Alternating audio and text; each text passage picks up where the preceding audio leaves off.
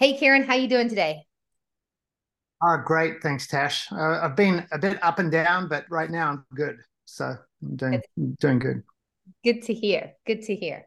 So we have Kieren Gaul with us today, and we are talking about how we get through riding in the weeds and how we use our life challenges to really move through things. I've known Kieren for a very long time. He was my boss in Roseland. I got a job at the Red Shutter Inn, and shortly thereafter, it was sold to Kieren and Paula, and they started an amazing cat ski operation. So Kieren has been one of my mentors. I've watched him and his wife Paula create something out of a dream and even almost a kind of back foot option of like, what are we going to do now when what we were thinking we were going to do didn't quite pan out? And from that space, it was absolutely incredible to watch somebody just move through so many challenges. And I think one of the big things that Kieren said to me one day was, Tash, you can't stop for too long or you'll get morose.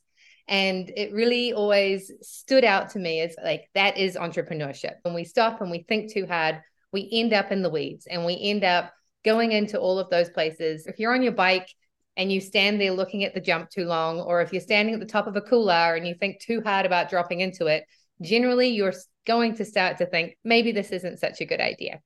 So I wanted to bring Kieren on and just have a chat to talk about Big Rig Cats and how he created one of the largest cat ski operations in the world, and still going today at the helm of somebody else now, but has left an amazing legacy. And in talking about the challenges that he's currently moving through and how he is doing this. So, yeah, Kieren, tell us a little bit about why did you start a cat ski company? Let's start there.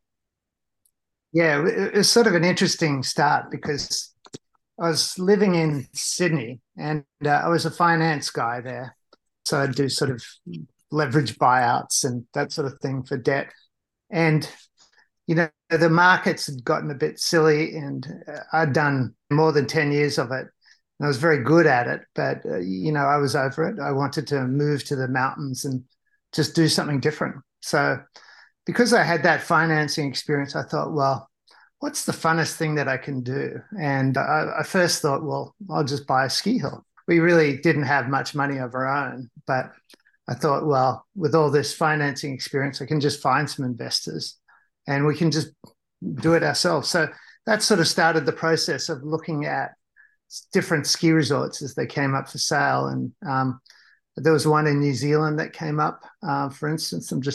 The names escape me, but then Red Mountain came up, and so I'd heard lots of good things about it because there was lots of friends had been there before and told me the terrain was just fantastic and that sort of thing. So we got on the plane and went and had a look, basically. And I made contact with the owners of the ski hill, and they were super friendly and supportive. And I said to them, I think we can buy this off you and get, sort of a deal done, but, I'll need to put in a bit of work to make that happen. So that bit of work was doing a really detailed information memorandum, which just shows all the information about the resort and the financials and what's going on. And then I did a big business plan for the resort. Part of the business plan for the resort was I thought Red Mountain really needed a bit more excitement. And I thought that excitement would come from adding on a cat skiing area to the business plan. So I put that into the plan and the sort of model and did a bunch of research to know what to do to start that as well at the same time. But then we raised $25 million, sort of committed. And then we offered them $5 million, and they initially just accepted, but then they started pulling back, and then the 2 days after that they said, no, we can't do it. And what had happened was Jim Green, who is the managing director of the resort, had talked to a guy called Howard Katkoff, who's now the current owner of the resort, about doing a buyout. And so then Howard offered around about $13 million for the resort. And, so we were basically just blown out of the water in terms of sort of pricing. So So we couldn't buy Red Mountain anymore unless we offered more. We had a lot of that development capital, but we didn't want to spend that money because that money was all earmarked for new lifts and new infrastructure. And without that, we didn't think we could make a real success of the resort. So everything, it all just fell apart. But because I'd done all that research to know as part of the business plan, what to do to start a cat ski operation, I thought, well, immediately I'll just do an application for the cat ski operation. And I'll also buy the Red Shutter Inn, which is where we first met you, which was fantastic. And Ian, of course. And so then moving on from there, the first application was it's probably about 150 pages long. It was really detailed and that sort of thing. But it was over an area that was immediately adjacent to the ski hill, and it included parts of Old Glory and Mount Plume. And these are really nice areas that people love to go ski touring in. So we always knew there'd be opposition there. But we had to try that area first, because if the ski hill just was able to do it after we started somewhere else, then we wouldn't be in business anymore, because that'd have some other advantages over us in terms of infrastructure already in place and cats, and much closer to the resort and better linked up. So when there was a lot of opposition, there's probably about 80 letters of people saying, no, this is a terrible idea. And there's probably about 20 or 30 letters going to the ministry of people said, no, that's a good idea. So when we got to the point where we realized that it was going to be impossible and that was going to be a failure, what we did is we just switched to another area that we'd already had our minds on, because it had been identified as a suitable place in a sort of a tourism sort of a government sort of program to look at where the opportunities were, and that was one of them. And so we talked to all the people that were opposed, or as many as we could, and said, well, if we switch to this other area, will you be opposed? And about 10 people said, oh, they'll be opposed no matter what. But we found that there was a lot of support even from those people that were opposed to the first application, were quite happy with the second one. So we applied, and I ran a sort of campaign, and I got probably maybe 150 letters of support, and we had about 10 against. And then the ministry then approved us, which is great. So we sort of faced a couple of failures there. A failure was not to buy the ski hill, and then the first application was rejected, but we just kept going. And then the second application was approved, and then we had to start a cat ski operation. The problem was that neither Paula or I had ever been cat skiing before. It just sounded like a good idea, but it's kind of like, I don't know, maybe somebody, who lives in New York just saying, I'm going to start a scuba diving operation. I've never been scuba diving before. So it was quite a big leap, but I knew I loved skiing, and I knew I loved powder skiing. So that was essentially what the business was. So I thought it was going to be awesome. And because we had no experience at all, we had to sort of then just work out everything. And probably one of the best decisions that we made was for that first year, where we could have maybe done something. We got the application approved, I think, in June, and we could have maybe done something that season, but it was just too tight to organize everything. So we decided that we'd defer that and then start the next season. And that was a really good decision, because it really didn't snow much that year that we missed out on, that first year, which is great. And so then we had a cat ski operation, and the first sort of step was we had to cut a whole bunch of snowcat roads, and we had no idea what we were doing. So we got some guides in that had gladed for different operations before and had done work. There was a guy called Harry Allard who we hired, and then Corey Howe, and they were both excellent cutters. But even though Harry said he had a lot of experience, he really didn't in the end, in terms of knowing what's the right angle that you could build at and still get the cat up. And so we struggled away with chainsaws and that sort of thing for that whole summer, and built a lot of roads. I don't know, it was maybe 12, 15, 20 roads, and probably only just a bit more than half actually worked. So, so that was a bit of a failure sort of right there. Um, Most of those we got to work by, learning for the next year that we could then dodge this way and use this terrain and that sort of thing. So the work wasn't ultimately wasted most of the time, but it felt a bit like it was sort of wasted at the time, which is cool. And then, I had to learn how to use a chainsaw for falling trees, and it was just hopeless to start with, like really sort of terrible. But I assisted at it, and I had those really nice looking Kevlar chainsaw pants. By the end of the summer, there was cuts and all sorts of things all through there, which is a sign, that you're sort of pretty hopeless sort of cutter. But then at the same time, we had to build a shed. So we built this huge, huge shed, which was 30 feet by 60 feet, something like that. And we had to get generators and compressors and lay all the concrete down and that sort of thing. So often I'd cut all day and then go and help the guys, build the shed as soon as we finished that, and put in another 3 or 4 hours into the evening, trying to finish that shed. But then at the same time, we needed snowcats.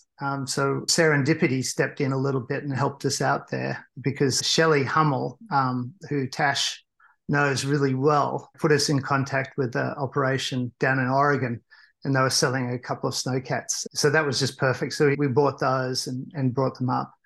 But then at the same time, we had to do marketing to actually get some people to come cat skiing. But it was a real leap of faith for those people, because it was basically the cat ski operation really didn't exist except in my mind, really, when we were first starting it. But we had to convince all these people to pay, quite a lot of money that the operation was going to exist by the time the winter started, and was going to be able to deliver some good skiing and that sort of thing. So we're doing marketing at the same time, and doing all these things.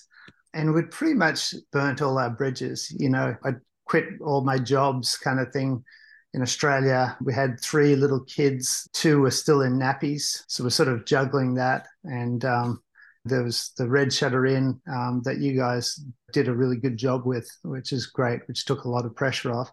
But it was just a crazy time. And we sort of bit off, just a huge chunk of work. And then we got to the winter, and, some of the roads worked and some of them didn't. It was a pretty good snow year, but just enough work that the cat ski operation, sort of actually worked. And, we got it started, and we took people cat skiing, and they were happy. And from there we thought, yeah, okay, there's something here. There's a business that we can make work. Surprisingly, that first year, we took out over 1,000 guests, which is unbelievable for any first year cat operation or heli operation, particularly when we basically had almost no time to sort of build it from scratch, sort of thing. So it was really a big challenge and a big struggle. But then we'd also spent, just about all of our money. We'd bought the Red Shutter Inn, we'd built a house at the base of Red, we bought snowcats, we'd built a shed, we'd hired all these people, done all this stuff. And so I knew that there's a good business that we could sort of create, but we're in danger of basically running out of money. So I got really lucky in the sense that a friend of mine, Kevin Bush, called me up out of the blue and said, hey, there's sort of a contract in Sydney you can do for 3 months or 4 months or something like that, just doing what I did before. And so I took that, and that was really good because they paid all the expenses, paid me around about, I don't know, $2,000 a day, something like that. And so I was able to get a bit more cash, enough cash that then we could really be aggressive that second year with cutting more runs and opening up more areas and that sort of thing. So we sort of just got by with the skin of our teeth. And right from that start, I guess, it's a bit confusing, but in terms of the underlying operation, it was cash flow positive right from the start in terms of if you just look at the operations sort of thing, which is great. So once we got to the second and third year, that started really, contributing. And then every bit of money that we made out of the business, we basically just poured back in, to building more runs and more snowcat roads and buying better snowcats and, doing all that sort of stuff. Your book, it's called Truth, Growth, Adventure. It's called Growth, Truth, Adventure, Love, which is awesome. It so matches exactly every step of your story so far. It's like there was this idea, okay, that's maybe not going to work, so we're just going to pivot slightly. And then there's this idea, and that's maybe not going to work, and we're going to pivot. But at the same time, it's kind of like when you're out skiing, when you're out mountain biking, when you're doing that sort of stuff, it's like, oh, okay, this isn't going to work. I can't go that way. I'm just going to go slightly in a different direction. But at the same time, everything that you had done kind of made sense. You got a lot of retaliation from the community and made yourselves fairly unpopular when you suggested doing the Roslyn Range. But in doing that, what came out of retaliation and that anger has to date is still created one of the most amazing recreation areas probably in all of Canada because of what that group has done and continue to do to preserve that place. And that didn't just help the community, but it really helped you because it meant there was absolutely no way that you were ever going to have competition go into that area. Like, it's super smart. It was actually really lovely because there's maybe one or two sort of really irrational people that you just couldn't talk to. But most of the people were really nice that were opposed. So I really made a big effort to talk to them directly after that first application and, understand their sort of concerns and that sort of thing. And then I did actually suggest that what they should do is apply for that, sort of recreational area up in that space so that it could have some long-term security over that sort of recreational asset and for the community. And that's what happened. I actually even helped do one of the first drafts with, I think, Kim Dean for that. And so that sort of cooperative approach then really made a difference. And you're right, like you can see now that's really a fully functional organization, build cabins and ski outs so people don't get lost and putting in toilets and car parking and all sorts of things. And, it's just a wonderful thing. So that's something the community should be really proud of, actually. Oh, yeah, absolutely. And I think it's such a good example of how it's so easy to get stuck. Like, you could just get stuck in the weeds and be like, oh, there was all this stuff that went on. But in fact, when we don't and we move through and we see other opportunities and we work collaboratively together, more beautiful things come of it. And with each step you took, even though this didn't work, but this did. And as the cat ski operation grew, so many of those roads got integrated into other areas. And, we always had fun stories when we were doing the little zigzag around the tree to go up the bit that was completely impossible to get up. It just all adds to everything. And just that ability to keep moving, even when things are looking challenging. Yeah. So we faced so many challenges over the next few years, just building more roads, building more runs. And then I think in year 3, we had our first terrible avalanche accident. And, we were so lucky because that could have just shut down the operation right then and there. I don't know if you remember Magdalena sort of getting buried. We had a group that was skiing and didn't have a great feeling for the day, but we went out anyway because there's good snow because of the storm, but I was worried about the avalanche risk.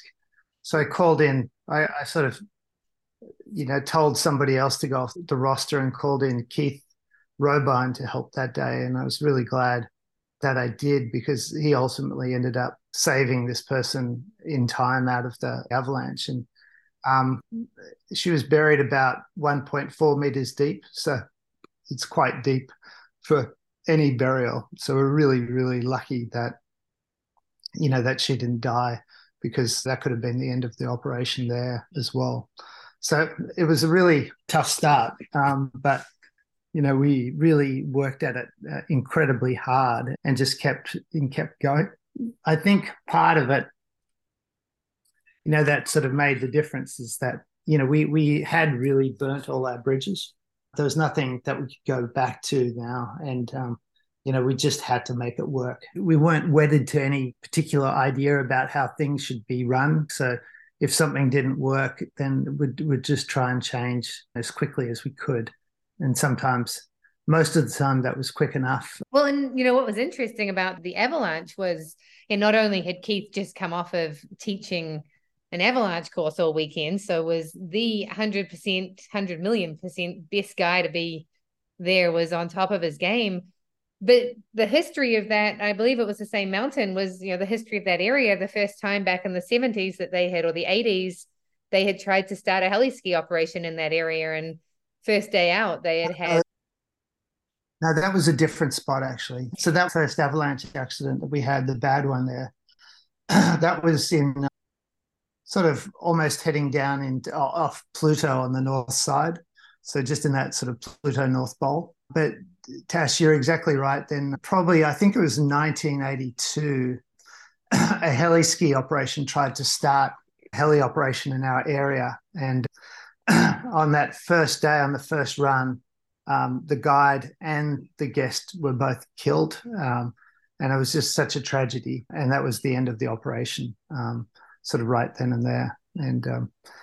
And that was at a time when they didn't really know as much about avalanche risk management as they do today.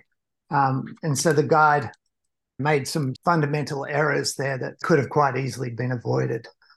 So it was a bit tough on them. Yeah. So how many years did you run Big Red Cats for? I think it was about 15 seasons in the end, maybe 16.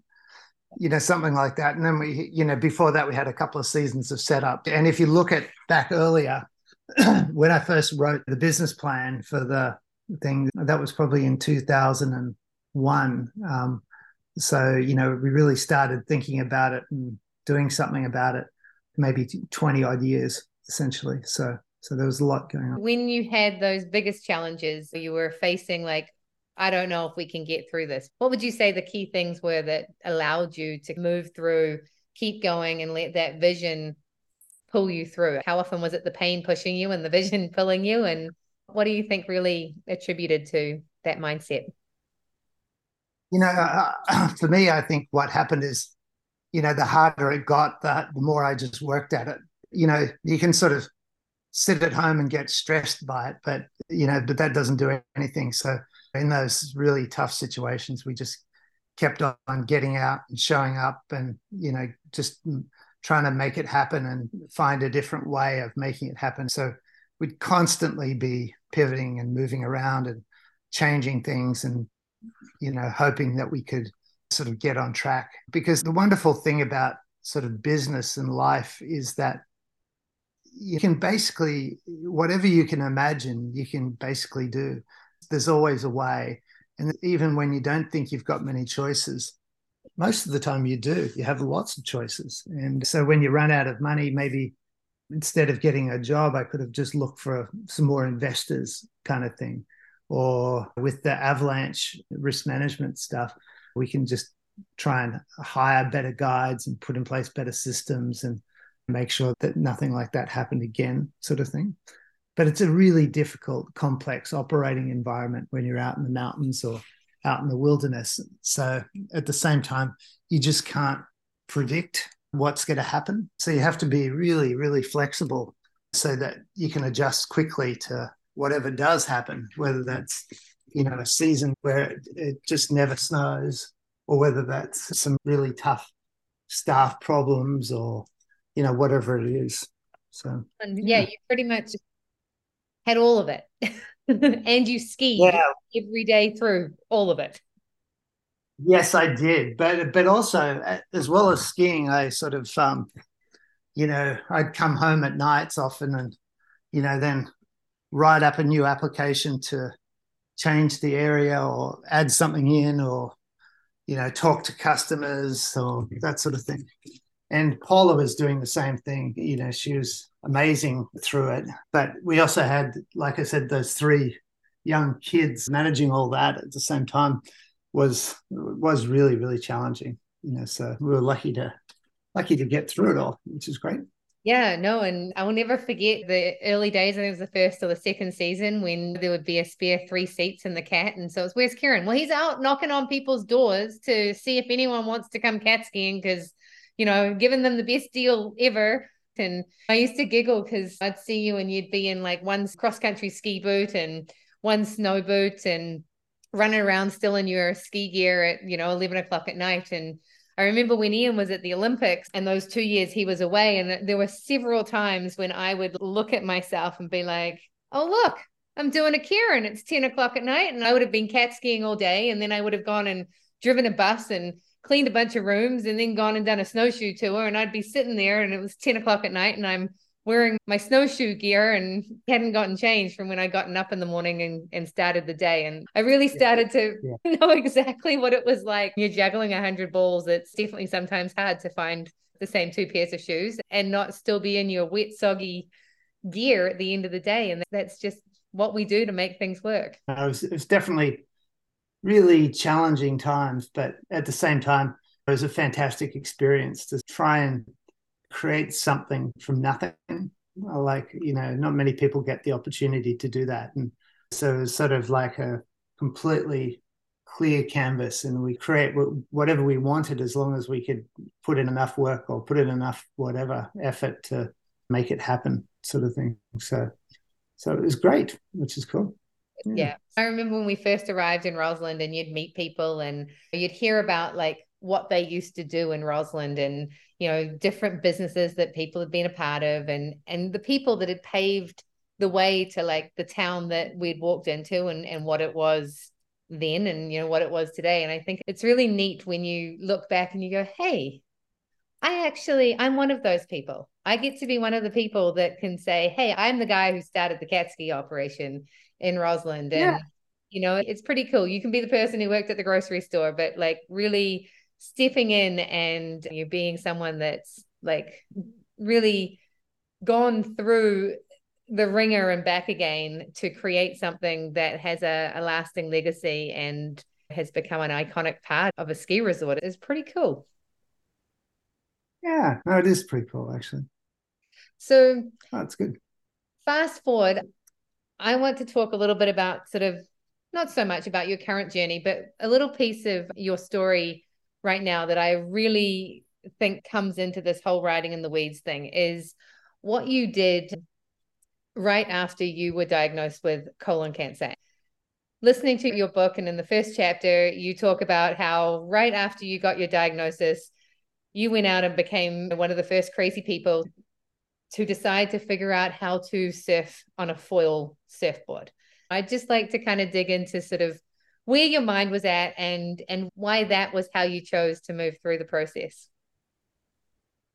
Yeah, it's a good question. So yeah, I got diagnosed with the stage 4 colon cancer in 2020, I think in April or May of 2020.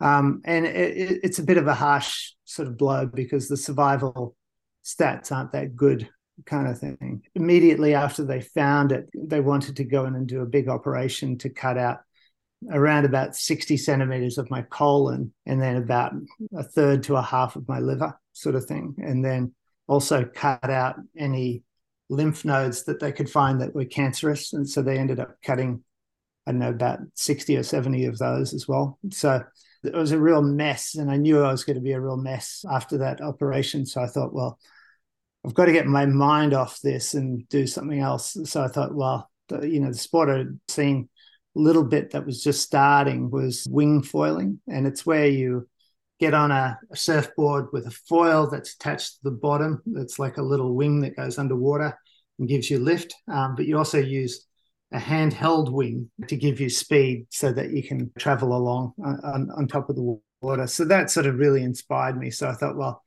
in the 2 weeks before that operation, I thought, well, I'll just start learning how to wing foil, kind of thing, because I was still feeling relatively okay at that point.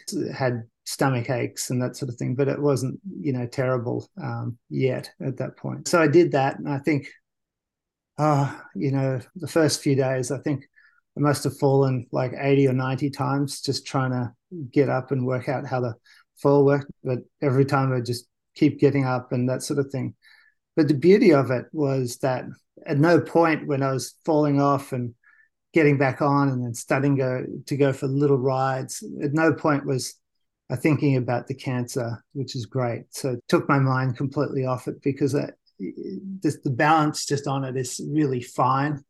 That it engages your whole mind. So at night, often if I'd been out for a few hours that day, I'd sort of start dreaming about getting on the foil and the nice sort of blue water and that sort of thing, and sort of riding it. So it really distracted me and got my mind into a really nice place. Even though, like I said, I was falling off and just failing all the time, it was still out in a beautiful spot and still super fun sort of thing. So that was great. And then I had that operation, and then it was about, I don't know, 10 and 11-hour operation. So I was in the hospital for a couple of weeks after that. But then maybe 3 weeks later, once some of the wounds had healed a bit, I started to get out again, just gently. But now I'd done most of the work, so I wasn't falling in all the time, but I was still falling in and that sort of thing. But I was just, then just worked on getting better and better at the wing foiling, which was really nice. One of the coolest things about Kieren is that if there is a body of water somewhere and he can jump in it and go for a swim, he will. And I think the most incredible thing to watch over the last 2 to 3 years has been watching you on Facebook. It's every opportunity that you have to go and do something physical and get out, and through all the things that you were doing on Kieren's days off, if he was not out powder skiing, which was probably only like 5 times a season, he would run to the top of Red Mountain and ski down. There wasn't a moment when you weren't out there using your body and really taking the physical aspect. And I think the wing foiling is really a conclusion of exactly how you've always used that physical to manage the mindset. I think so. Yeah, I think so. It's really hard right at the moment. Probably got, I don't know, maybe another 2 or 3 weeks left, sort of thing. So you can see, have a look at this. You can see the cancer's just eating away at everything now. And so, it's harder and harder to get out. And so I'm sort of still able to walk. But, it's sort of, maybe another week or two, I won't even be able to do that. So, so it's definitely a hard road at the moment, which is cool. Yeah, no, I understand. Well, I don't understand that, but definitely that's the worst part, right? Is when all the ways that you get yourself joy and you can no longer do them anymore. And yeah, yeah, it is tough, and I've got lots of pain at the moment. Sort of taking painkillers, but a lot of the time it doesn't work, and you can probably notice I've been moving around quite a bit, and that's just because I've got a little bit of pain, and if I keep moving, it sort of helps, change position and that sort of thing. But I think that's a sort of different sort of situation. I'm sort of pretty much at the end of things, but the cool thing about it is that, I just feel really good about what I've done in life, and I don't have any regrets about the things that I've done or that sort of thing. So that's a sort of a really excellent place to be just at the end of your life. I think you don't want to leave anything on the table. Basically, you just want to, have really gone out there and just as lived as hard as you can, basically. yeah, I love that. Over the past 2 to 3 years, you have been the absolute example of live every day as if it's your last, because really that's exactly how we should be doing it. And instead of getting stuck and letting ourselves get down and being stopped, we don't know what's coming around the corner. And, you're literally one of the healthiest people I know. And I'm sure the way you've lived your life has definitely allowed you to be around for a lot longer. Yeah, I think it definitely helped, actually. Just keeping up that exercise and that sort of thing. It's mostly important for the mind and the brain. If you just don't stay active, I think then you lose, so much so quickly. I think when we're out in the forest or jogging or running or mountain biking or whatever it is. You get so much inspiration and ideas and that sort of thing flowing. That's where you need to just be able to sort of try and recharge every day. And I think that's important just for everybody. Yeah, Yeah. absolutely. We keep moving, we keep doing the things that we love, then the time that we have is more enjoyable and more fun. One of the things that we didn't touch on is your skiing prior to being a finance person. So why was skiing so important to you? And also a little bit about how the fact that your amazing daughter is following on in your legacy, and you almost went Yeah. to the Olympics and she's going to go to the Olympics. I started, my mum and my dad taught me how to ski when I was about 3 years old, and I just really loved it. And then we sort of persisted and kept going with it. And then my sister was a much better skier than me, actually. And she went into these recreational races called NASTA. I think they still have them in the States. But she went to the national finals, and I think she won them for her age group.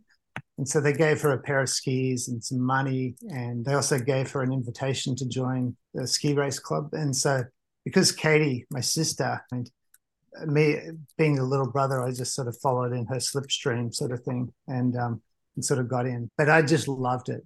I really, really loved being out in the mountains and doing all that stuff. And so I did ski racing, until I was about 18. The last few years were just mostly racing downhill, which is the fastest of the disciplines. You get up to about 150K per hour. I sort of didn't choose that really. I just went in.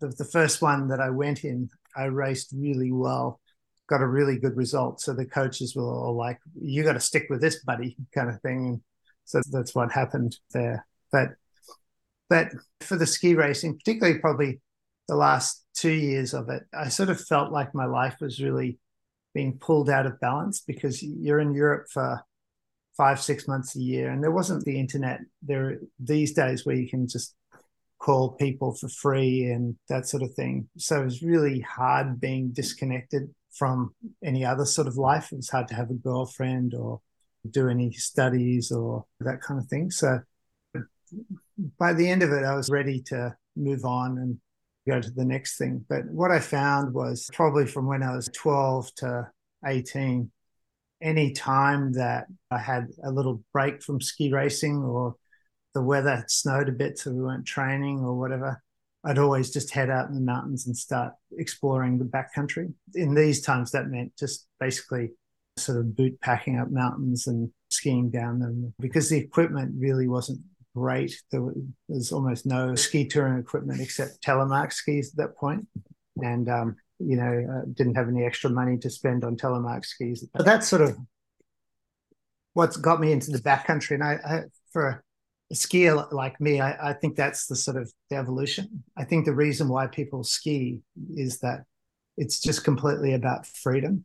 You're flying down a mountain at speed, just having fun. And powder skiing is the ultimate expression of that freedom on snow. You might as well have wings, that you're just flying across this beautiful surface, and it's just so much fun. You can play with the mountain and that sort of thing. So anyone who's a good skier, I think, aspires to that sort of feeling of absolute freedom. So I think it's sort of a natural progression, although some people never get there because just circumstances, or they never get to try it, or whatever it is.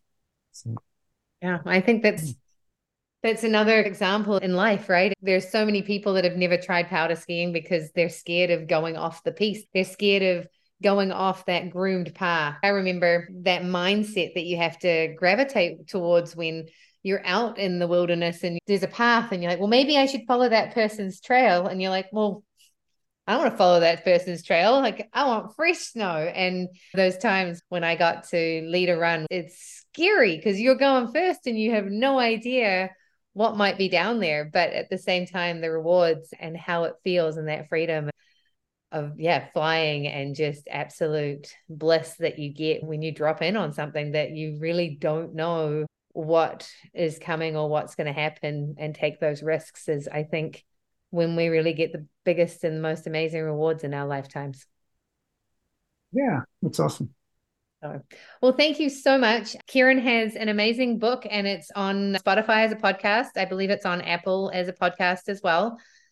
And yes, it's on Spotify and Apple Podcasts and Google Podcasts.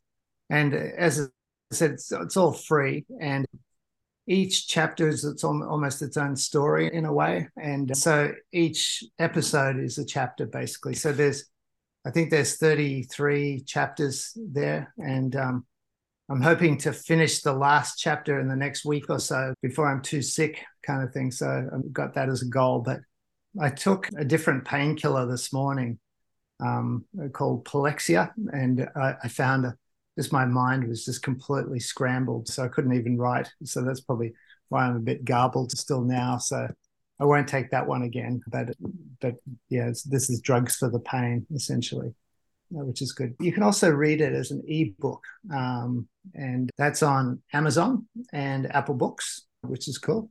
I haven't got a hard copy option yet, but I'll probably try and do that. But when I first looked into it, it's really, really expensive because it's quite a long book. It's about, I don't know, 600-700 pages or something like that. If you just get printed out locally down here in Australia, it's about $50 a copy. And I thought, well, nobody's ever going to buy a book for $50 kind of thing. So I thought that was a bit silly. But in China, you can get books printed probably for maybe 1/5 of the cost or 1/4 of the cost. But the problem with that is you have to have a sort of a minimum order of maybe like 300 books. And then you got to end up with a whole garage full of books kind of thing. And Paula, I don't think was definitely keen on having a whole garage full of books sort of thing. It's so neat though. And it's called Growth, Truth, Adventure, and Love. And it's definitely worth a listen. There are so many stories that you have in your life that you could spend a lot of time talking about all of the different adventures that you've done because as you say, right, like leaving no cards on the table and really just stepping in and being wholehearted, and that's when we get the most rewards. I think so. At this point in my life where I've only got a few weeks left, the things that you really value is obviously your family and then all those sort of relationships that you've had. And the book has been really wonderful in terms of helping people sort of make contact because when you've got lots of pain, your world really sort of shrinks. There's not a lot you can do when you have lots of pain. And so you don't go out as much and, it's harder to get out of the house. And when you've got a lot of pain, you don't really want to see people because it just, it just hurts. But the book has sort of done the reverse. It's been a real catalyst for people making contact and opening up things. And so that's been really, really wonderful. It's been so good to connect with so many people. That's awesome. Yeah. So a great undertaking to leave us with as well and share with all of those people, right? So we definitely appreciate it. That's right. When I was writing different chapters, thinking about different audiences, like for the avalanche chapters, and there's maybe 3 of them, that was really written with maybe the future guides in mind that either work at Big Red Cats or other places to show them in a really story type form what happened and why and how to avoid those sort of mistakes sort of thing. So that was written there.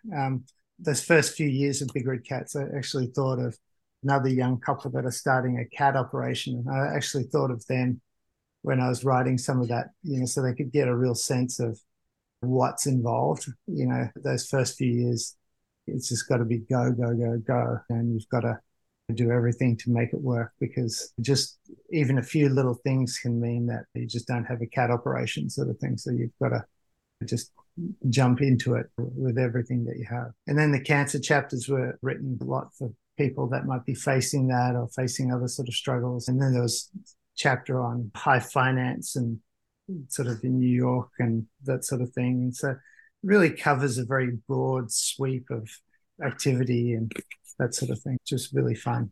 So, yeah. Very indicative of your broad sweep of all of the things that you have experienced. Yeah. And I forgot to mention Sammy because you asked. Yeah, so I did ski racing for quite a long time and I was never that great actually. Like I was okay. And I think highest world ranking was like 220 or something like that in downhill. I was way behind. And I actually thought if I really, really stuck at it, I could probably make the Olympics in my mid to late 20s if I got lucky. But I would have had to have given up, the opportunity to study and do other jobs and get married and meet people and those sort of things. And so that was a trade-off I wasn't willing to make for a 50-second run down a hill where I wasn't probably going to win anyway. So it wasn't worthwhile. But Sammy, on the other hand, is a much better skier than I ever was. She's 22 at the moment. She's number 2 in Australia.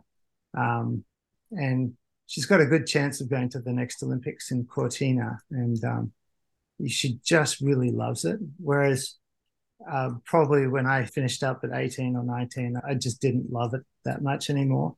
But for some reason, she just does. And she sort of stubbornly sticks at it. And she has injuries and problems, but she's sort of, just keeps going. And so she's leaving, I think, in a couple of weeks to head to Europe to start her next season and the whole training and racing. Yeah.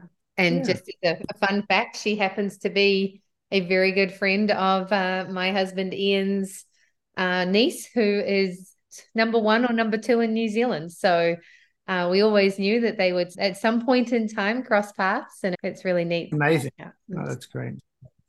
Yeah. I think when we're out doing the things that we love, we gravitate towards the people that do the same.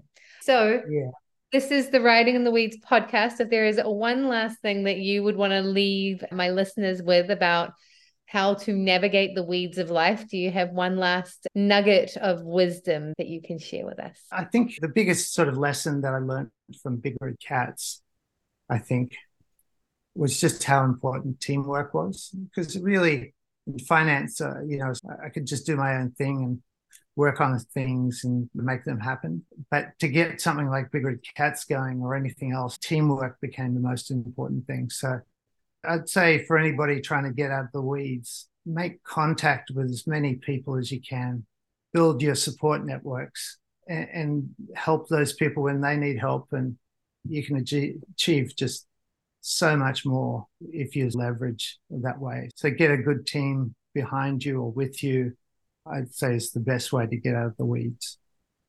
I love it.